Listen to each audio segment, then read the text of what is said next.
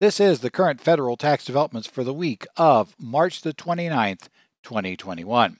Current federal tax developments are brought to you by Kaplan Financial Education and by your state society of CPAs. I'm Ed Zollers, broadcasting this week from, again, Phoenix, Arizona, as working my way through the remainder of, what was the original tax season. Now I guess is kind of the last month and a half here will be starting of tax season, at least for the 1040 side of the equation. And a lot of it is because, of course, we've had changes and changes continue to happen. We're going to talk this week about a major change the IRS very quietly made in the computation of excludable unemployment under the American Rescue Program Act. So we're going to talk about basically, what changed and the significance of it, and the fact that your software, if it was updated before this change came down the 23rd, probably computed at least some returns in error, or certainly would have if you have the ones that fall in the right category. And you may have a problem of one that you thought had determined unemployment was taxable under the new rules that probably made the wrong determination. We'll talk a little bit how we get there. Also, Congress was not done this week. It's still not officially signed into law as of today. I'm recording this on Saturday, but it was transmitted to the president on Friday. We now have an extension of the PPP loan program that will extend the loan program for 2 months. And 2 months for applications, 3 months for SBA approval of loans. However, turns out we also had testimony this week that the funding would run out the middle of April anyway. So, who knows how long a real extension we have, or if Congress plans to add to that funding when they get back from their current vacation. And finally, we'll talk about an IRS announcement late in the week that ruled that if you had purchased personal protective equipment to control the spread of COVID-19 during 2020, and I think a lot of us have purchased this kind of stuff, that it will qualify as a deductible medical expense. Okay, probably not that big a deal for most of us who don't have 7.5% of AGI spent on medical costs, but it also means that it could be reimbursed out of a health savings account, a flexible spending account, or health reimbursement arrangement could allow for paying for this stuff. So we may have some other options to get reimbursed for some of those items. We'll just talk about our options as we get there. So with that, let's go ahead and go to the first thing.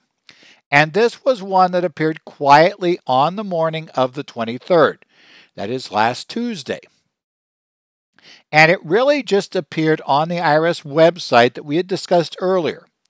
Last week's program, we talked about on the 12th that the IRS had posted revised instructions for lines 7 and 8 of Schedule 1, Form 1040, related to the new rules that were put in the American Recovery Program Act related to exclusion for unemployment for individuals who had modified AGI of $150,000 or less.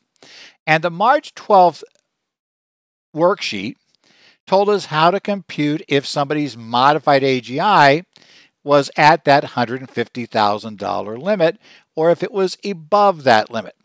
So it was a significant item because obviously those that were above the limit, they were going to have to pay tax on their unemployment.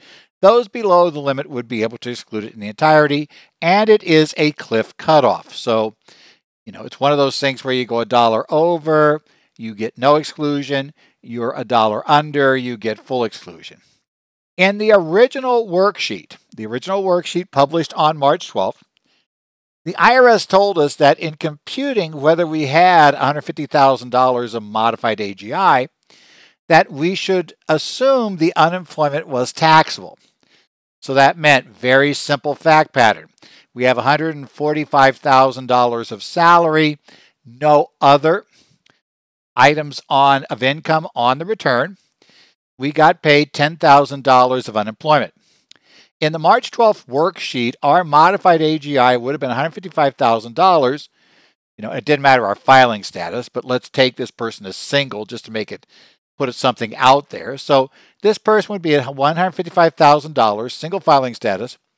That would mean that their modified AGI was more than $150,000. that would mean that the $10,000 of unemployment would stay on the return as taxable. Now the IRS on the morning of March 23rd changed their reading of Section 85C.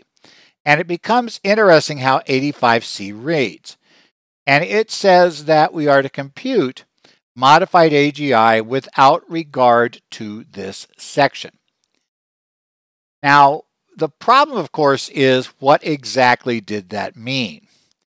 The IRS had taken it to mean that we compute modified AGI without regard to 85C, which tells us how we exclude that from income. However, if you think about the way that's worded, the section in question is Section 85, not 85C.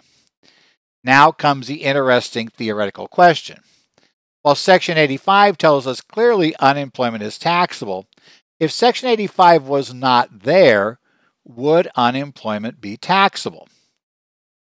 That gets to an interesting back and forth looking at the general rule under 61 that any amounts received by you generally are considered to be income.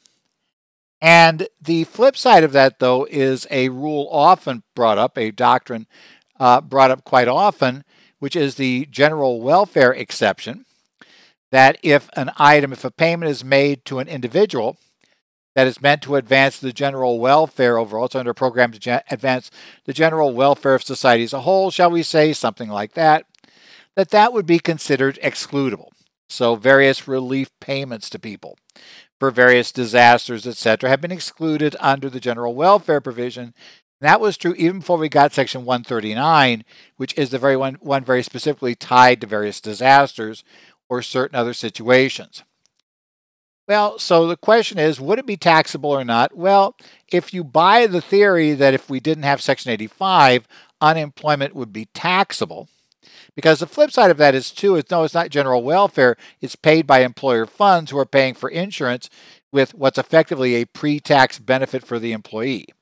And so you could view it as compensation. But let's go down the theory that it would be excludable. If it would be excludable, if it would be excludable, I should say, if we didn't have Section 85 that said very specifically you have to pick it up as income, then conceivably, if we compute modified AGI without regard to this section, the entire Section 85, then the entire Section 85 would say it could be taxable. If 85 wasn't there, the theory might be it wouldn't be taxable at all. In any event, the IRS now decides that in computing modified AGI, you exclude not just up to $10,002 of unemployment, but in fact all unemployment income is excluded from modified AGI. So now go back to our example, that single individual, $145,000 worth of salary, $10,000 worth of unemployment. That person now take the $10,000 out, their modified AGI is $145,000. They're allowed to exclude that $10,000. As I noted, a lot of tax software put out various updates. I was kind of following along as various software vendors released updates. Now, two major products I know that were not updated prior to the 23rd release were CCH's ProSystem FX and Access, and those two are very, very close relative, shall we say. And then UltraTax from Thomson Reuters was also not updated by that point. Now, the CCH one, honestly, being a CCH user for many years, wouldn't really have surprised me because they have a very fixed update schedule. And so this would have been scheduled a couple of weeks out anyway. So bottom line, I wouldn't have expected them to have an update out that quickly. But we talked about Thomson Reuters and UltraTax, which is what we switched to last year. They are usually very quick on updates. In fact, updates come fast and furious, which they did the day after this, or basically 2 days after this, I guess it was, that we started seeing those updates on Thursday and Friday that effectively related to a lot of the stuff that's come on recently. In any event, those other products that updated based on March 12th, now you've got to keep your eye out for any updates that are to now change from the March 12th worksheet in computing unemployment that is taxable to the March 23rd one, at least for anybody who is very close to the modified AGI limit. Certainly, if you released any returns to clients after March 12th that had unemployment on them and the unemployment was not excluded, you might want to double check, especially if those returns have not yet been ones the clients have accepted and have been transmitted on. You might tell the client to hold off on accepting. You may need to rerun them if you have new software or when the new software comes out. But be aware of that. It is a little bit messy. The other issue, and this one I got asked, I'm not sure how it's going to get resolved. Been asked by a couple of people, well, what happens if, let's say, this unemployment rule, and even the original one, what happens if you were above the limitation? So let's say now, well, under the new one is where it's got most often. Previously you had $147,000 of unemployment or $147,000 of income. You're married. You had unemployment on top of that of, each of you got unemployment. So the two spouses, let's say, had $15,000, each one $7,500. Under the, our payments that we're going to get this year for under 2020's rules for the third stimulus payment, that taxpayer, let's assume that 2019, their income was much higher. They couldn't qualify because they're above 160 for 19. And originally, when you filed the 2020 return, they were also going to be able to phase out level at 160,000, once you included the unemployment. But now we take the unemployment out, they drop back below that limitation. And remember, we were supposed to get a recalculated amount of our stimulus payment based on the 2020 return if we, that we filed and got processed before the IRS's cutoff. Now, what'll be interesting, and we have no statement from the service yet, is the IRS going to, remember, they're going to go back and correct these returns they told us and get the unemployment reduced. Are they going to wait for the corrected returns and use that to send out that extra payment? Or are they going to just use the first filed return, in which case then the couple I just mentioned will not get a stimulus payment? Rather, and if 2021, they bounce back, have a good year, they may never get the stimulus payment. Again, that one the IRS has not discussed yet. So in any event, now this is something I've complained about before when the IRS does this guidance by website. And this illustrates a problem that a lot of people have with this sort of guidance. That is, the IRS can change things without notice, and at times when they think something might attract the wrong type of attention, they do just what they did in this case. They made a change that was likely to upset people who had already acted on the original worksheet and decided they were going to have to pay tax on it. I mean, it's good news. They're now going to get the refund. But the bad news is if they filed their return in the interim and pay tax on that, they're going to have to wait for the IRS now to process a refund on them. So they put it on the website just very quietly. And it's also a little concerning because I don't know how quickly everybody figured out that the rules had changed. I'm certain more than a few preparers, even today, were unaware of the change that was made in the computation. And if you don't read your software updates very carefully in your tax software, I'm certainly there are going to be preparers that might not notice it was doing it subtly differently on the first version the software came out with after March 12th, and then this version that came out after the 23rd announcement. But just be aware, unemployment has changed in how it's computed. Well, Congress decided one law change recently wasn't enough. We're now going to do a law change related to the Paycheck Protection Program loans. And what Congress is doing now is deciding that maybe they didn't really leave enough time for the program when they extended it back at the end of December. If you remember, the original PPP loan program and PPP2 loans, you were having to apply and get your loan by March 31st. Obviously, we are now rapidly approaching that date. March 31st comes Wednesday. And now there have been a lot of people complaining that because of the SBA's systems they're now using to try to check and cut down on fraud, because there was a lot of complaints about fraud in the initial program, that those fraud checks have slowed up the process so much that it appears that a lot of people who applied for loans, they just may not even be through the process of getting their loan by March 31st, at which point the SBA wasn't going to be allowed to issue the money. So it was a lot of people saying, essentially, or a lot of complaining had gone on, that we need more time. There also are, with changes in the rules that allowed self-employed to get larger amounts of the loan, some of those people are coming involved. We're seeing other rules in place. Now, what happened in this case is we can apply through May 31st. At least that's what the law says. So we're allowed to apply. So instead of March 31st becoming the deadline for putting the application in for a PPP loan, the application deadline has moved to May 31st.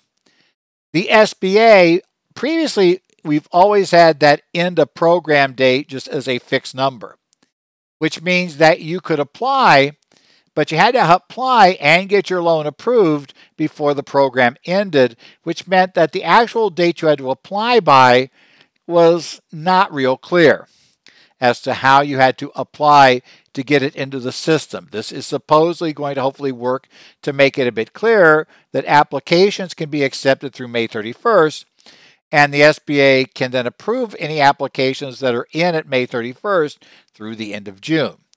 Now, it's not clear how they're going to interpret that and whether banks are still going to put together well, you still got to have it in by a week earlier or we're not going to worry about it type of system. That very well could happen in this regard. Now, all of this is well and good, but there are a couple of issues.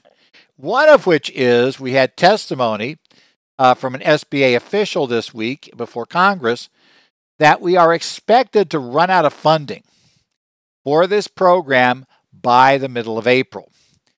So the problem is, even though in theory we've extended the application date through the end of May, and the date the SBA could approve a loan through the end of June, it's very possible that we're going to run out of money. Now, the timing of this becomes interesting because Congress is intending to, is on recess again, kind of their Easter recess, and they'll come back in the middle of April, just about the time the program would run out of money. Is Congress going to re-up the funds? We don't know. And if they don't, then this extension may be very, very short, a 2-week extension for practical purposes. So keep your eye on that. Certainly, if a client wants to apply for a loan, I would try to get it in very, very quickly, either the PPP or the second draw. Get it in immediately because I think you're going to need to have it in place well before, the May 31st date that this law has implied. Another thing I should note, there was a lot of discussion, especially in the Senate, that they would amend this bill to do various things. Again, we ran into the fact that Congress was leaving town.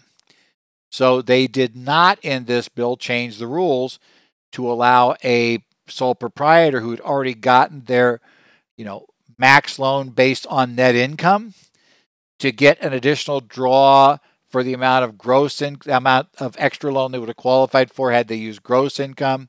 Remember, it won't make a difference if a Schedule C owner's bottom line was above $100,000, because $100,000 is still your cap for income in either case.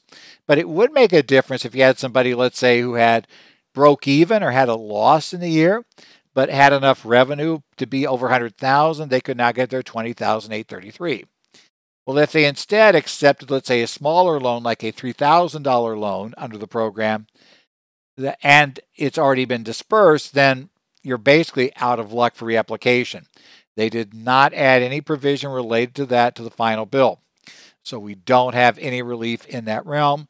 We don't have any relief where partners, are going to be able to get access to this as well, or S Corp shareholders, owners. There's nothing of that sort in the bill.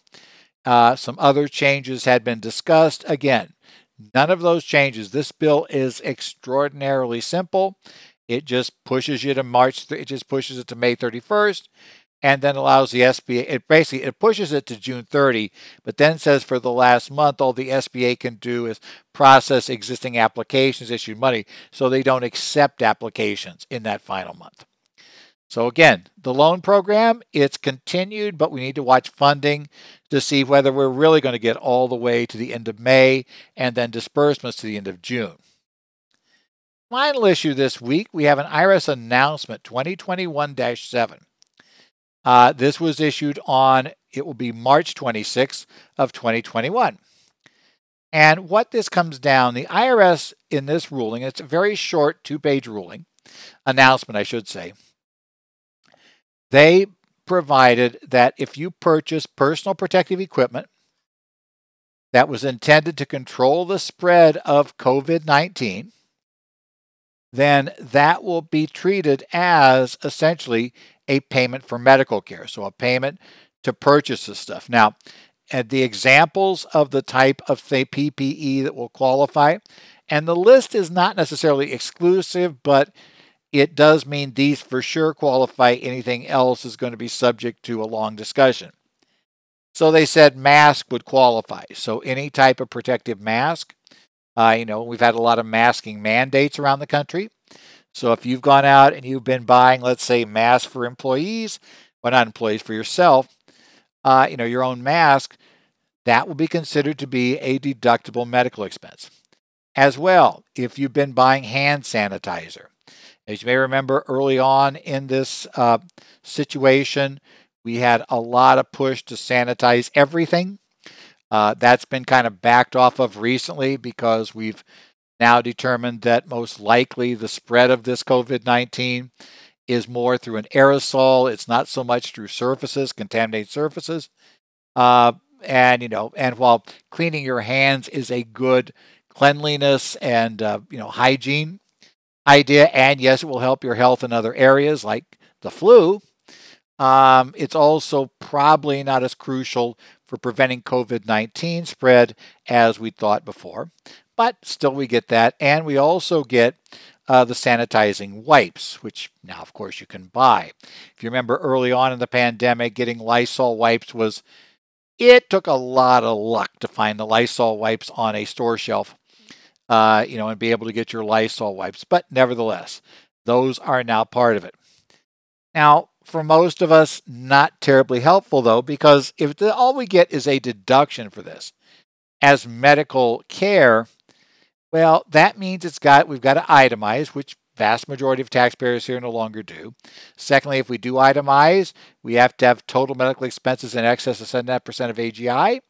And that's a minority of people who do itemize will have that met as well. So basically it's like for a lot of taxpayers, this wouldn't be a big deal unless you bought a lot of face masks. And I know some people tried a bunch of different masks, but yeah, unless you were really buying a lot and a lot of hand sanitizer, probably by itself won't be enough to give you a benefit.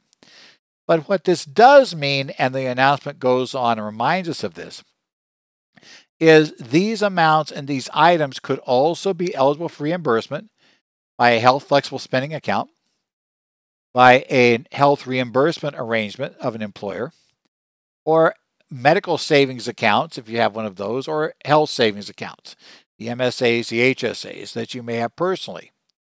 So all of these can be reimbursed out of those. Now, again, for many of these, we are looking at employer plans that are going to be involved with meeting certain requirements. So the IRS recognizes that as currently written, some plans might not allow for these to be used as reimbursable items, but they did say, okay, employers, if you want to go ahead and add these back in, if you want to go ahead and let your employees get reimbursed for these items, we will allow you to do that without worrying for the moment about the fact that your plans don't allow for this, as long as you agree to update and have a retroactive amendment to your plan adopted by the end of the year after the year in which this is applied. So if you're a calendar year taxpayer and you're going to allow it for 20 and 21, then that means we're going to need to have our amendment in place by the December 31st of 2022 to retroactively allow for these amounts to be reimbursed by the program. Most HSAs, obviously, if they're individual account HSAs, those shouldn't have a big problem. And I guess MSAs too, if you got those accounts that are individual, you really should have a problem there. That should be allowed for those. And in fact, that could justify you taking funds out of those accounts tax-free is the background for that. So it is there. But the delayed plan amendment, like I said, it allows employers who want to go back and, say we're going to modify our plans, we're going to let things happen here, and we're going to do this a little differently going forward. So in any event, we now have this for purchase of PPE. Now, the other thing I want to talk about just briefly here, we're right toward the end, is I will say we are still sitting here at nearly the end of March. And while the IRS told us a couple of weeks ago that we were going to get an extension to May 17th, they have still not officially told us how we're getting there. While we strongly believe they're going to get there by using 7508 Cap A, we haven't been told for sure yet that's what they're going to do. And we're going to start to run into some issues on this. First, we're going to run into issues because things like IRA contributions for 2020 and maybe HSA contributions for 2020, deductible contributions in both cases, well, those need to be made by the original due date of the return without extensions. If 7508A is used, then effectively June 15th becomes that original due date without regard to extensions. So we'd have another month to make the contribution. And the IRS has indicated informally, at least in a couple of venues, that certain IRS personnel have indicated that, oh, yeah, those have been extended. Those will be extended as part of this. But we don't yet have the formal guidance.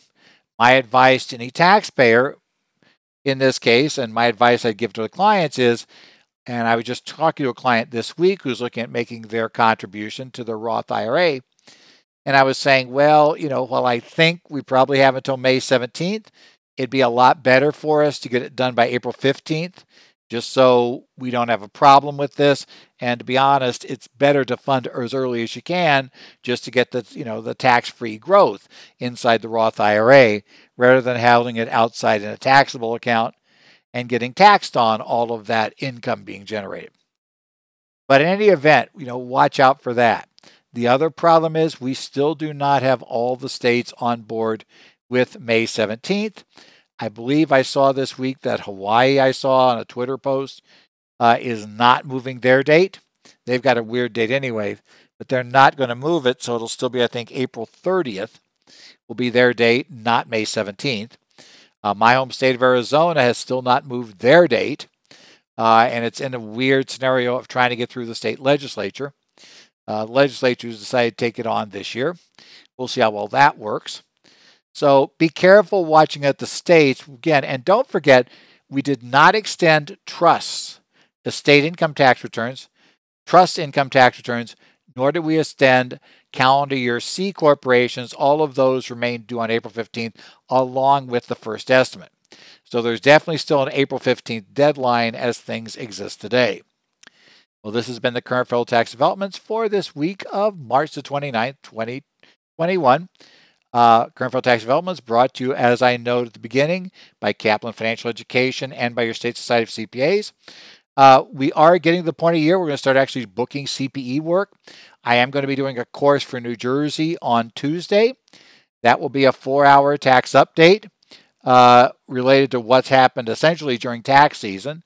Large part of that is obviously going to be the American Recovery Program Act or Plan Act, forget the title, which P they put in there, of 2021, talking about what's changed there and what we need to do about it, but also other things, the late filing relief, the PP loan program changes, and all those sorts of things. So we'll be talking about that on Tuesday. So if you're listening to it early enough, there's still time to go to NJCPA and sign up for that course. We'll be doing other continuing education courses, again, as tax season ends. So I want to look forward to seeing you guys there. If you have any questions, you can write me at zollers@currentfederaltaxdevelopments.com. I try to check in there. It's a little hectic this time of year because I also have a bunch of clients who kind of want their returns done. So I have a little fun this time of year with that. I also watch the online postings, try to keep some eye on them, on the online postings from the Connect sites in Arizona, New Jersey, Illinois, Washington, Minnesota to some extent, to see how things are going. So if you're a member of one of those societies, you can post there, and if I get a chance, I will try to respond to those who are posting. Otherwise, we're entering April, and while April 15th is, again, not going to quite be what April 15th normally is, and one interesting thing I've noticed is that April 15th now, it's going to come up this year. It'll be on a Thursday. That means next year it goes to Friday. So the 2 years where April 15th would have been on April 15th are both going to be years where we didn't have that. So we're going to go a long time between the last time we really ended individual tax season on April 15th and the next time we do so. We're going to look at that into the future a ways again. So, we may be cursed, may never see April 15th as a deadline again. We'll keep our eye on that. But, we'll keep working. As I said, we still have lots of other entity types that have April 15th as a deadline. We still have the estimates. So we'll try to keep up, let you know what else happens, if anything, in IRS guidance, court cases, and the like, and just hopefully keep ourselves busy and get ourselves through the original April 15th date and then start readying ourselves for the new May 15th date. And we'll be coming back here every week to give you more items and more updates here on current federal tax developments.